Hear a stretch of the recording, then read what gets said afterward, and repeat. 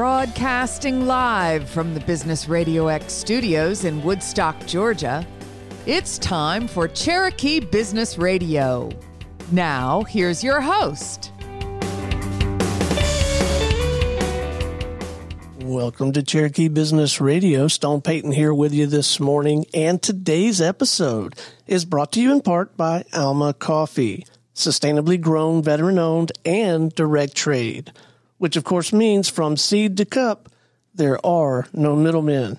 Please go check them out at myalmacoffee.com and go visit their Roastery Cafe at 3448 Holly Springs Parkway in Canton. As for Harry or the brains of the outfit, Leticia, and tell them that Stone sent you. You guys are in for a real treat this morning. Please join me in welcoming to the broadcast with Coker Signs and Graphics, the man himself, Mr. Dan Coker. Good morning, sir. Good morning, Stone. How are you? I am doing fine. It's a real pleasure to have you out. Mission, purpose, what are you out there trying to do for folks with Coker Signs and Graphics? Well, I started the business about 20 years ago when I got married, and my wife is a dental hygienist. Huh. She has a very set schedule, and it's very inflexible. And we needed something that would kind of we needed one of our jobs to be flexible because we were raising kids, and somebody's got to always go get the kids, take them to the doctor, or at least have the kids home for summer. I mean, you just don't want somebody else raising your kids necessarily all the time. Right. We needed a flexible job, and I had avoided creating my own sign business for a long time. So we decided it was finally time just to do that. So when you try to help someone craft a sign, I'm operating under the impression that one way to do it is maybe they already have an existing logo or a set of graphics, and you can reproduce that and make it big and bold and beautiful. But when that's not the case, do you ever work with businesses who haven't quite got that package together yet, maybe it makes sense to fold in my art and my the look and feel, but I'm trying to create something for an event or something totally different. What does that creative process look like early in the relationship? Stone, my job is when somebody comes to me and tells me what they want, my job is to tell them that they can't have it. No, of course I'm joking, but I spent years past working for some bigger sign companies and franchise sign companies, and one of the things I felt like when I wanted to start my own company was that a lot of folks are just being underserved by those bigger businesses, and it's hard to get. It's hard to find somebody that will actually kind of tell you the truth about. I mean, you come in with what you need, and then they've got what they need to sell you, and they're usually going to try and sell you what's best for them. I'm not criticizing everybody out there. I'm just saying that that's the way that the bigger sign shops and companies have to work to get everybody paid because their overhead is so tremendous. I really have very little overhead. Now, how did you pull that off? Well, I work from my home. I have I have a certain amount of technology that I use and work from my basement, work from my garage. I have a home office, and I'm able to accomplish a whole lot there now. And the bigger signs, larger stuff, I just don't do anymore. Mm-hmm. I just give a referral. But on the front end, somebody needs somebody there to be very honest with them about, here's what that sign is, here's what you're asking for, but you might be better served to purchase this. It costs less, it'll last longer, and it'll be more effective. So somebody needs to be there to tell people that. Well, no, that's what I need out of a sign company, right? So, for example, hypothetical, but I think we're going to see more and more of this because I think this type of business for us is opening up again. We were talking about this before we came on air. Conference and trade show event kind of business. Having Business Radio X in your booth or at your event can add a nice dimension to it. if I were, and I probably will be, getting ready to either have signage for my community partners or my clients or for Business Radio X, I would think circumstances, objectives would dictate your counsel on what to do with respect to signs and graphics. For example, if we were going to be at an outdoor event under some sort of tent, you might have a whole different set of recommendations than if we're going to be indoors at some, startup pitch contest. Yeah. Yeah. Well, I mean, where I usually start with customers is it's Christmas and you have anything you want. So, and we'll work down from there. But a lot of it, and it's hard to talk about this without talking about how technology has changed things. Oh, I bet. Even over the past 15 years. That means that a lot of stuff out there now costs less, lasts longer. I remember when digital printing was not a thing. And now it's huge. Digital printing is huge, and it's fantastic. There's a lot of color there. You can get your logo there. You can get a lot of pop. You can get a lot of eyeballs. Right. And there's no reason to pay a fortune for it. But and there's a lot of different ways to go. Like if you were doing a tent or something out there, now there is a lot has been done with something called dye sublimation. That is printing graphic onto fabric. And you see these tents outside that have graphics all over them. That's typically the way they're done now. I wasn't even thinking about that. So you could actually, that is one way to do it, is to put the graphic on the tent itself. Right. And they're sold that way now. They come as a package. And I have some friends who do that. And the price, I remember the price of that 10 years ago was outrageous, and now it's very affordable, and it's something that you can keep and pack up and put in the garage and get it out 6 months or whatever, and it represents your business very well, and it doesn't cost as much as it used to, and also just like giant outdoor banners or anything like that.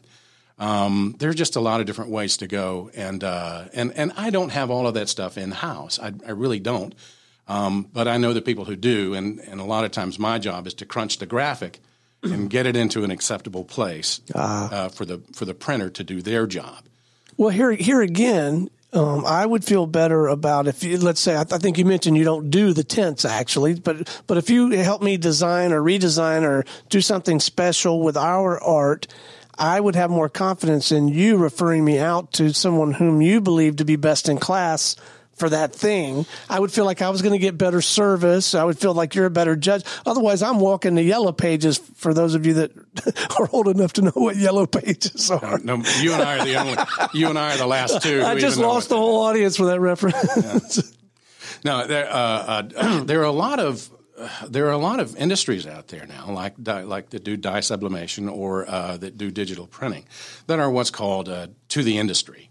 That is, they'll sell to me, but they won't sell to you. Oh, and I just did a video, and I just posted it, as a matter of fact, a couple of weeks ago, on this very subject, where my job is to crunch the graphic. My job is to kind of massage you and get the graphic exactly to be what you want it to be, and at the same time to be a file that this company can print from. And then they do their work, but they don't have a graphic designer there. And like I said, I just did a video that has there are a lot of so-called sign shops online these days where if you can get what you want from them, then fine. But buyer beware. Chances are, they don't have a graphics person there that you can call and say, can you move this logo over to the right a bit, or can you make this bigger? That person's not there. That's why their prices are very cheap. And if you need to talk to them at 7:00 at night, then they're not there. But that's just the online world. But my job is to interface with you and to crunch that graphic, get it exactly where you want it, and then give that file to the company that can get it printed and then get it in your hands. So I'll share with you one potential example. And I think once again, we're probably a little bit late in the game. And I don't even know if it's the right thing to do, but an idea that surfaced for us at Business Radio X corporate, which is one of the hats that I wear in the Business Radio X system. We have talk show coffee mugs. You're not going to get one today because we're having a supply problem, but I owe you a Business Radio X talk show coffee mug. And we have this, some dark red. You probably know the PMS color or whatever for the big X. But I thought in October, I know that is the Breast Cancer Awareness Month, and I thought it might be interesting for a little while to do like a limited edition with the X being pink. I think that could have been a fun thing. I'm probably late again. But I mean, it sounds like you're the kind of guy I would go to first to maybe get counsel and say, Stone, that's ridiculous. Don't even do it. Or, yes, Stone, cool idea. Let's get a look or two together, and then let's think through. Do you really want it on the mugs? Do you want it on mic flags? Do you want it on the wall? You want it on hats, shirts? But I get the sense where I would start with that whole pursuit. Now that I know you, is I would start with you, right? And in that case, I'm not that guy, but I know that guy, right? For the end product, but you're the guy to help me think through the strategy, sure. and maybe even get the graphic right. Yes, sure, absolutely. And like I said, I started doing signs when I was 13 years old. I'm 58. Boy, you look good for 58. Oh, God. And 58 is not old. I just turned 58 August the 6th. Oh, okay. Another 1962 baby. No, I started doing signs when I was 13. We were talking earlier. I had an art teacher in middle school who taught our class the line space method of hand lettering. Oh my! That sounds incredibly complicated. It was fun. It was absolutely fun. And for those of us who wanted a deeper course in lettering, my art teacher taught those of us how to drag what was called at the time hand dragging letters with a paintbrush, and everything was hand lettered back then. And when I was 13, I got my first sign job. The local Baptist church needed their lettering, needed their name painted on the side of their bus. And that was my first sign job. It was a local Baptist church. I misspelled the word Baptist. Ouch. Now, you laugh. Oh, my gracious. You laugh. These Baptists did not have that sense of humor that you have. But I fixed it. And what I'm saying is, that started a track years ago when I was 13 of doing something artistic and something that was created around signage. Because it just seemed like something fun to do and a good way to make money. And so, but over the years, I've seen technology come and go. You see what different types of things that become very popular, like wraps are really popular today. Vehicle wraps. Oh, okay. Those are huge. I mean, and they're absolutely great. I don't do them at my shop. Right. Because I'm a small one-man shop, and that takes a bigger shop. It takes expensive technology. You got to have 3 or 4 sets of hands on that. You got to have a lot of climate control to do a good job. But I have friends who do that. You're the guy that knows the guy. I'm the guy that knows the guy. Right. And if someone needs that, then I can refer it to them. Or I can process the artwork and then I can send it to them. So, but I've just seen a lot of things come and go over the years that were fads or different technology that I'm kind of able to steer people in a different direction if they need to be steered that way. So how does the whole sales and marketing thing work for a guy like you? I guess your work is out there advertising for you all the time, but do you go out and make sales calls, or have you been at this long enough your phone rings? How does that whole thing work? Funny you should ask that. It's been a really interesting road of how to do that because I do work from my home and I do work from my shop. Now, you saw my truck outside. I've got my business name on my truck. I get I get calls from still today. When you have to think about that, guys, he has to do a really good job with that thing on the sign on his truck because it is a sign, advertising sign. It was like when I used to sell sales training, right? You were expecting. Go ahead. Yeah. So, but yes, I did. Yeah, no, absolutely. That's one way. And someone told me years ago, you've got to get a website. Yeah, well, that makes sense. Okay, if I've got to get a website, I suppose I'll get a website. And I did. And I got a website. It was like one static page just floating out there in space. And I thought, well, it's really not doing me any good. And then over the years, I started out going door to door just with business cards, just promoting my business. Really? And I found that the business with the biggest sign on the door that said no soliciting, I was the most likely to make a sale at that place. That's interesting. You got to say more about that. They usually want a bigger no soliciting sign. But apparently that one's not working. But no, I didn't have a product to sell. I mean, I didn't have anything in my hand to sell. I was promoting, and usually when you walk into someone's place of business and hand them a business card and say, "I'm a local sign guy, I do all kind of signs," and you turn around and walk out the door, they usually stop you before you get to the door, and they need something because most businesses need signage of some kind. Right. So, and I thought about that when I started to design business, is that people have always needed signs. Right. And they always will. So that's something that I can do, and that's something that I'm pretty sure is going to be around. Even though years ago someone told me that, no, you got to get out of signs because now it's all websites.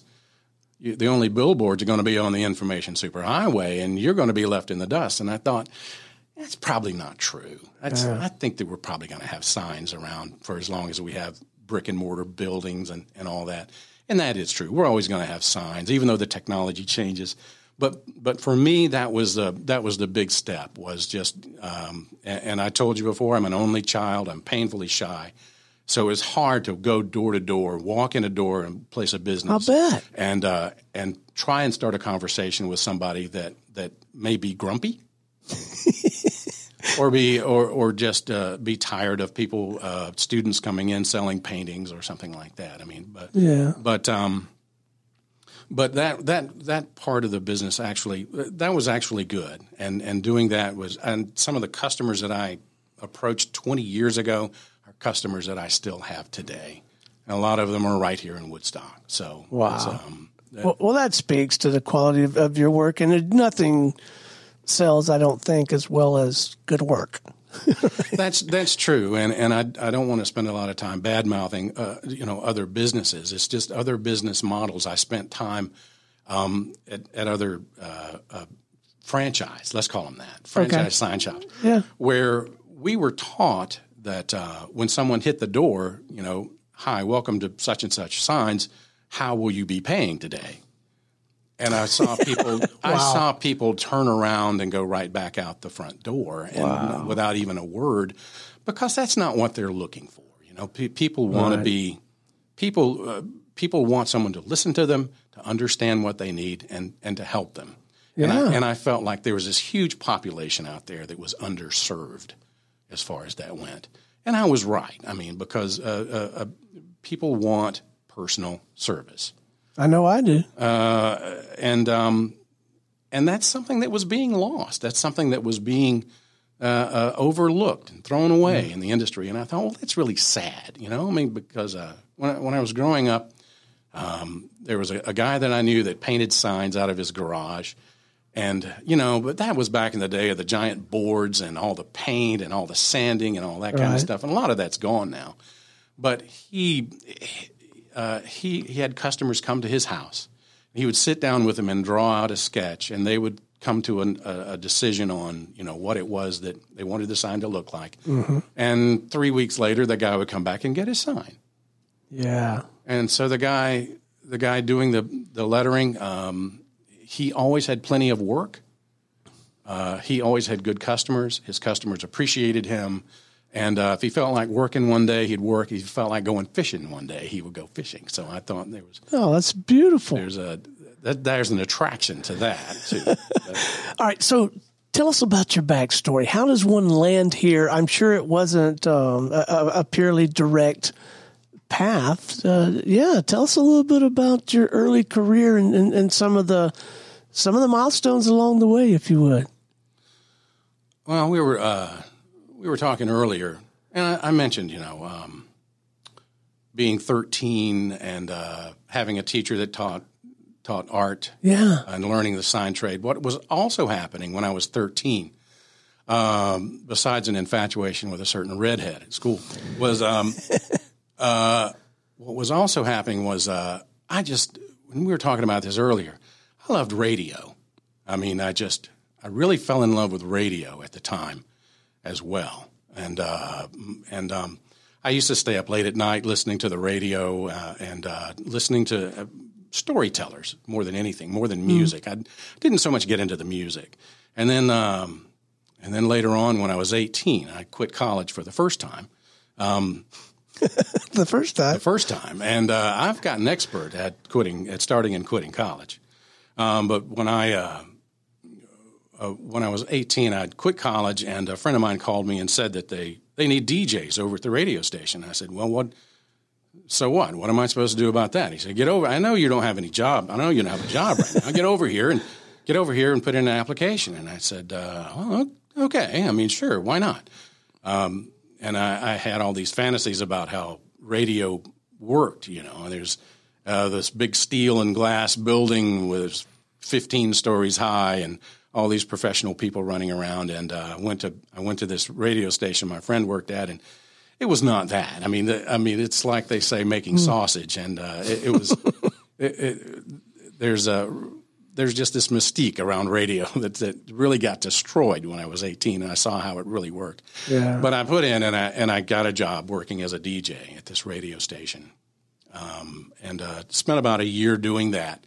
But that station was on the decline. It was on its way out. Unfortunately, I mean, it was a small country station, and unfortunately, this was 1981, and the Oak Ridge Boys had just released the song Elvira. Oh yeah, and we played that about 20 times an hour, I think, and it was, which is why I don't carry a gun. I think I would have probably put myself out of my misery back then, but it was a good experience. I mean, it was a good experience, and it was a lot of fun. And then years later, when I went into the Air Force, I went in open general. I told the Air Force they could do whatever they wanted to with me. I was living in Colorado, and I was bored, and I didn't want to go back to school because I knew I would just quit again. So a lot of my family members were military, and so I said, I'll join the military. And I joined the Air Force Open General, and on the day that we got a dream sheet, what was called a dream sheet in basic training, on the back page was radio and television broadcaster. And I thought, well, that looks interesting. I'll give that. I'll see if that works. And I got a slot, and I got an audition, and I got a slot in Armed Forces Radio and Television. So I got to spend the next 4 years working in Armed Forces Radio and Television for the Air Force. And I got to go to Korea. I spent a year in Korea doing radio mostly. I love your attitude toward life. I got to go to Korea. Well, it was you made it a positive experience. It was. I did not grow up as an airplane guy, right? But at that base, and I don't think I'm giving away any secrets here. There were two divisions of F-16s. There was 12 in one and 12 in the other. Two different squadrons, and that was amazing. When just to stand there next to the flight line and watch those guys take off, all 24 of them with full afterburner, right about dusk, and just ground shakes every time that one would take off, and I would just sit there and go, "Wow, this is amazing." But we did spend a lot of time in chemical warfare training, which was not a lot of fun. But most of the time, I just did my radio show in the morning from 6 to 9. I did a radio show for the base, which there were about 2,000 people on the base. And you got to talk to people, and you got to promote people, and you got to be in a place. And I don't know if you watch cooking shows on TV. Oh, yeah. That's about all I watch. Well, Guy Fieri. I watched him last night. I watch him all the time, and I love that show. But one thing I love about Guy is that he'll take a nothing, nobody hole in the wall, but with a core where people are really making good food and they're well studied and they're working for their community and they're doing good stuff. He takes a big spotlight and puts it on them, and shows. Yeah. And I think that's great to be able to do that, what he does. And I really admire him for that. And I got to do that in the Air Force. I mean, in Korea, it was mostly with radio. You could highlight a program or a person or whatever you wanted to highlight. And then when I moved on to Turkey, I spent a year and a half in Turkey doing mostly television there, television news. I was anchor for a while, a television news anchor, and also did E&G reporting. But that was also a great opportunity to be, in a military installation and take a big spotlight and just put it on these people that worked their fannies off and did the hardest jobs in the military. I mean, these guys were on the flight line in Turkey, in Incirlik. It was 95 degrees by 9 o'clock in the morning on the flight line. And sometimes these guys would be in chem warfare gear for hours at a time. I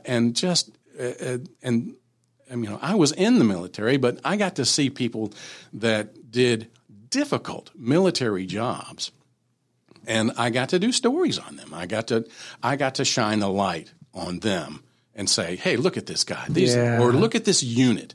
Look at what they've done, and they've done an awesome job. They've gone from here to there, and when you see them at the NCO club, buy them a beer because because they're doing an outstanding job. So and I miss that. I miss being able to talk to people on television and just shine a light on them and show what a great job they're doing because that needs to be done. Amen. And that's a large part of our mission at Business Radio X. It's one of the things that I enjoy about this work because there are people in our community right here in Cherokee County that are just out there grinding it out and doing great work, for the market, the profession, the community. So I genuinely identify with what you're describing because I get to live that now. All right. So you've got all that background in radio. You've got all that. You had that very early background in the sign and graphic business, but you also kind of, you went beyond just the broadcasting aspect of using these resources, and you're neck deep in the book and audio book world as well. Speak to that if you would before we wrap. I'd love to hear a little bit more about that. And I know we talked about it a little bit before we went on air. I'd like our listeners to know about that because that's another way you've chosen to serve. Yeah, if you want to put it that way. Well, like we were discussing earlier, I grew up around storytellers. Yeah. My dad, my grandfather, like I had a bunch of uncles, whenever there was a fish fry or whenever there was a campfire, whenever there's a family get-together, there were going to be stories told. There were going to be jokes told. And I grew up around this atmosphere of storytelling. And when I wanted to go into theater, I wanted to go into drama when I went into college, my parents kind of scratched their heads, I think. Where did this come from, But it's like, I've grown up with this. This came from you. You're the ones that introduced me to this world of storytelling and theater and stage and all that and radio and television. A lot of it's just storytelling. But the best of it, I think, is storytelling. Yeah. Yeah. Absolutely. And to find a story that's worth telling is a great thing. But when I left Armed Forces Radio and Television in 1990, came to the Atlanta area. I didn't want to be in broadcasting anymore. I wanted to be in production. Didn't want to necessarily be in broadcasting anymore. I love the writing part. I love the performance part. I love the editing part. I loved shooting video. I loved a lot of aspects of production. But found it hard because the technology was changing. We got any technology in the Air Force, it was already worn out. We didn't get anything We didn't get anything. There was a television camera or whatever until it was already worn out. Well, you mentioned before we went on air, I have technology right here in this little table that was probably every bit of as sophisticated, maybe beyond capability of some of the stuff you worked on that might have taken up a room, right? Yeah, absolutely. And now you can do what a giant radio station could do. Gosh, it would have cost hundreds of thousands of dollars, and you've got it on your desktop, right? Which is amazing. And it's very awesome. But I missed writing when I left the Air Force. I didn't have to write for television news anymore. I missed writing, and a few years after that, I started thinking about all the things that happened. Maybe a little PTSD going on there. But there was just a lot of, and I'm a weirdness magnet. Whatever's weird, if something's weird, it's going to stick to me or it's going to come around me. And for some reason, I started thinking about all these stories and all these things that happened, and a friend of mine turned me on to audiobooks. And I thought, that's kind of cool. And I thought, I'd like to make an audiobook out of all these stories and stuff. And then I found out that I could not until I had copyrighted material. So a friend of mine had a shoebox in my sign shop. It was literally full of stuff that just stacked on paper of stuff that I'd written. And he said, "Why don't you publish it?" And I said, Nobody's going to publish that in a book. Nobody's going to do that. Yeah. And he said, "Well, don't worry about it. Just publish it. Do self-publishing." Oh, good for him or her, whoever it was. Good for them for telling you to just don't wait to be choose yourself. Yes, I like that. Exactly. And I said, that's a thing. I didn't know that was a thing. And at the time, the online way was through CreateSpace, which is now Kindle Publishing, I think. Okay. But I started looking into audiobooks because I missed the performance aspect. I love my sign shop. I've still got my sign shop running. And I created a small audio studio in my basement. And I had to sit down and I had to write this book because these were things that I wanted to publish, but I had to turn it into a book first. So I went through Kindle Publishing and created a copyrighted book that I could then take to Audiobook Creation Exchange, ACX, and created my book. And by the time I got my own first audiobook done on my book, I had already produced 10 audiobooks for other people. Wow. Because that's how easy it was. And it doesn't sound easy to me, but apparently it comes easy to you. And I'm no stranger to the microphone, but I just, but it must come easy to you. Well, the technology has changed over the years. When I was in the Air Force, if you had a microphone, if you touched it, or if you acted like you were going to touch it, engineers would pop out like ninjas, and they would slap you on the hand. You couldn't touch anything of the equipment. But now with all the advancements in technology, with microphones, et cetera, it's right. I spent $100 on my first microphone, which was is a USB. It plugs into the USB port. Yeah, and I was amazed at that. And I started working with that and working with the audio editing software that's out there now. When I started out, we were editing audio reel to reel with a greased pencil and a razor blade and some tape. That was the way audio was edited back then. And I could not believe the advancements in just having a desktop editing software. And it turned out to be very easy to do that editing job. Yeah. But getting in a studio and finding a book that I wanted to do, finding a book that an author wanted done, and then making the agreement with them to do that audiobook for them. Just a godsend. Just a lot of fun, and sometimes you make some money. But to date, I've done about 35 audiobooks. Oh wow! You have quite the portfolio, and you've authored books, right? I kept at it, and again, I tend to write what I'm thinking. Yeah. Years ago, a friend introduced me to an author by the name. Two of my favorite authors were Louis Grizzard. Yeah, I love Louis. I got to hear him speak years ago, and he was a funny guy and a great guy.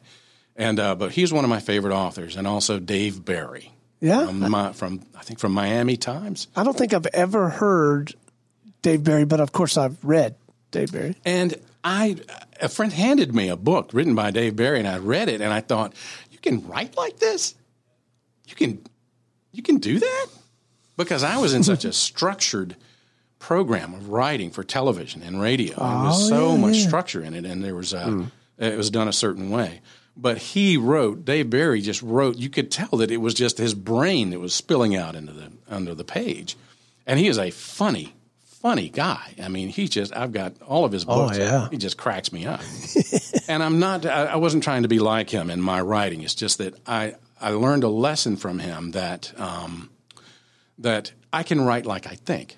Yeah. So a lot of stories from growing up in South Georgia, having a bunch of, being a young redneck youth and doing all sorts of things that probably I shouldn't have lived through, and my cousins and I would probably be dead 100 times.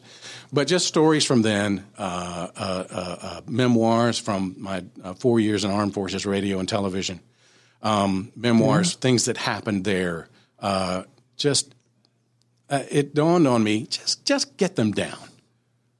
You've got Microsoft Word on your computer. Right. Just get them down. Just get it out. And who cares if nobody ever sees it? Somebody might. But if you don't get it down, if you don't write it, then it's just going to evaporate one day, and nobody will know it. And a lot of these stories I try to tell my kids, and they're like, "Oh, Dad, please, oh, God, not again." And so I think, well, maybe one day when I'm dead and gone, maybe then they'll read it if they're curious about their old man, But a lot of stuff I write is just an attempt at humor. And I always put it this way, that with my books, each chapter there's like a bag of potato chips. Each chapter is greasy and it's salty and it has zero nutritional value. But sometimes that's exactly what you need. Sometimes that's is exactly what you need is a big old bag of greasy, salty chips, and it's a fine thing to sit down with. And I hope that I can pass on something that makes someone laugh or makes someone understand what life is like in another part of the world or for someone else. Well, I have no doubt at all that you will be able to do that and that you're already doing that. So on this side of your professional life, you are taking on clients to do audiobooks. Is that sure? That's business that you take on? Sure, that's an ongoing thing, and I do my best to seek out local groups. Local writers groups. Okay. And what I consider real writers, not like myself, but, real writers. And you had Mike Cena on a couple of weeks ago. Yeah. Wasn't he great? I thought. I've known Mike. I've known Mike for like 4 years, and one day I realized he had a book, and I thought, why haven't you done that as an audiobook? He said, I have no idea how. I said, well, let's get to it, man. Come on. I mean, I produced his audiobook for him, and it was a lot of fun. And and try to go to any establishment, certainly any place where two or more are gathered, and they already know Mike Cena and think the world of him. And I know I've lived here 4 months now as of this live taping here, but I don't know that I've ever met anyone in Cherokee County that didn't already know and think the world of Mike Cena. It's impossible not to be friends. It's impossible not to be friends with Mike Cena. Oh, no, you've got some real challenges if you can't be buddies with Mike. And for a lot of reasons, not the least of which, here's a guy whose first thought is, what can I do to help you? That's where his mind goes immediately. Yeah, I owe him. I owe Mike a lot. So, I expect a lot of folks do. He's a great friend. He's a great friend. Yeah. And I enjoyed doing his book because I learned something from it. I don't know money. I don't deal with money well. I'm not good with money. That's Mike's thing. That's his thing. Right. And that's right. That's his thing. But I learned a lot, and I enjoyed being in the studio reading reading his book and then editing it, you get a double dose of whatever you do. Right. But that's definitely enjoyable. So I've tried meetup groups in different author places, different places to meet authors and kind of preach the gospel of audiobooks where if you've written a book and you feel like it could be an audiobook and you just don't know where to start, then it can be done, and you should look into it. And if I can help anybody do that, I'd love to help. I have signed customers that I realize that they've written a book. I've got other customers in my sign business, and I've realized that they've written a book, and I've said, how about that? Let's make it into an audiobook. Come on, I mean, there are ways to do it where it doesn't cost anything up front, which is unbelievable. Oh, wow. It's unbelievable today, but that's because of the technology. And it's because of the way things are done now, which is a great advancement. So, well, I think it's marvelous. I think it's incredible the way that opportunities continue to expand, but only for those who can see them. And you are clearly one of those folks. An idea that struck me as you were talking that might be fun. Maybe we should do a special episode where we feature some local authors. And I'll shut up and just run the board if you want me to, or if you want, you and I can kind of co-host it. But it might be fun to find a handful of local authors and have them come in for like a special episode. Let them talk a little bit about their work and their book. If that's something you're up for, maybe we'll. Well, I would love to do that. Scheme around that over a beer or something. No, that would any excuse to go over Reformation. No, that's good, and the joy in that is the joy that I felt when I looked at publishing a book as something that was insurmountable. It just wasn't something that somebody like me did. It's not something that you do, Dan.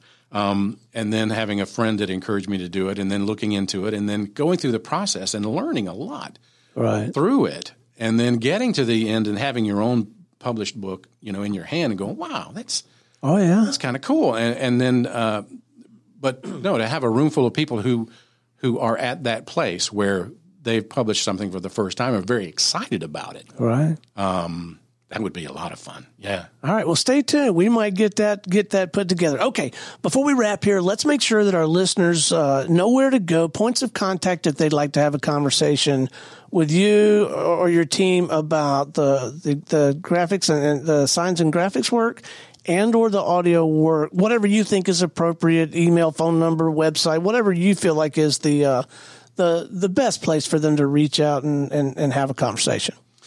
Well, my sign site, you can, if you type in Signs Canton, Georgia in your browser, you'll eventually get there.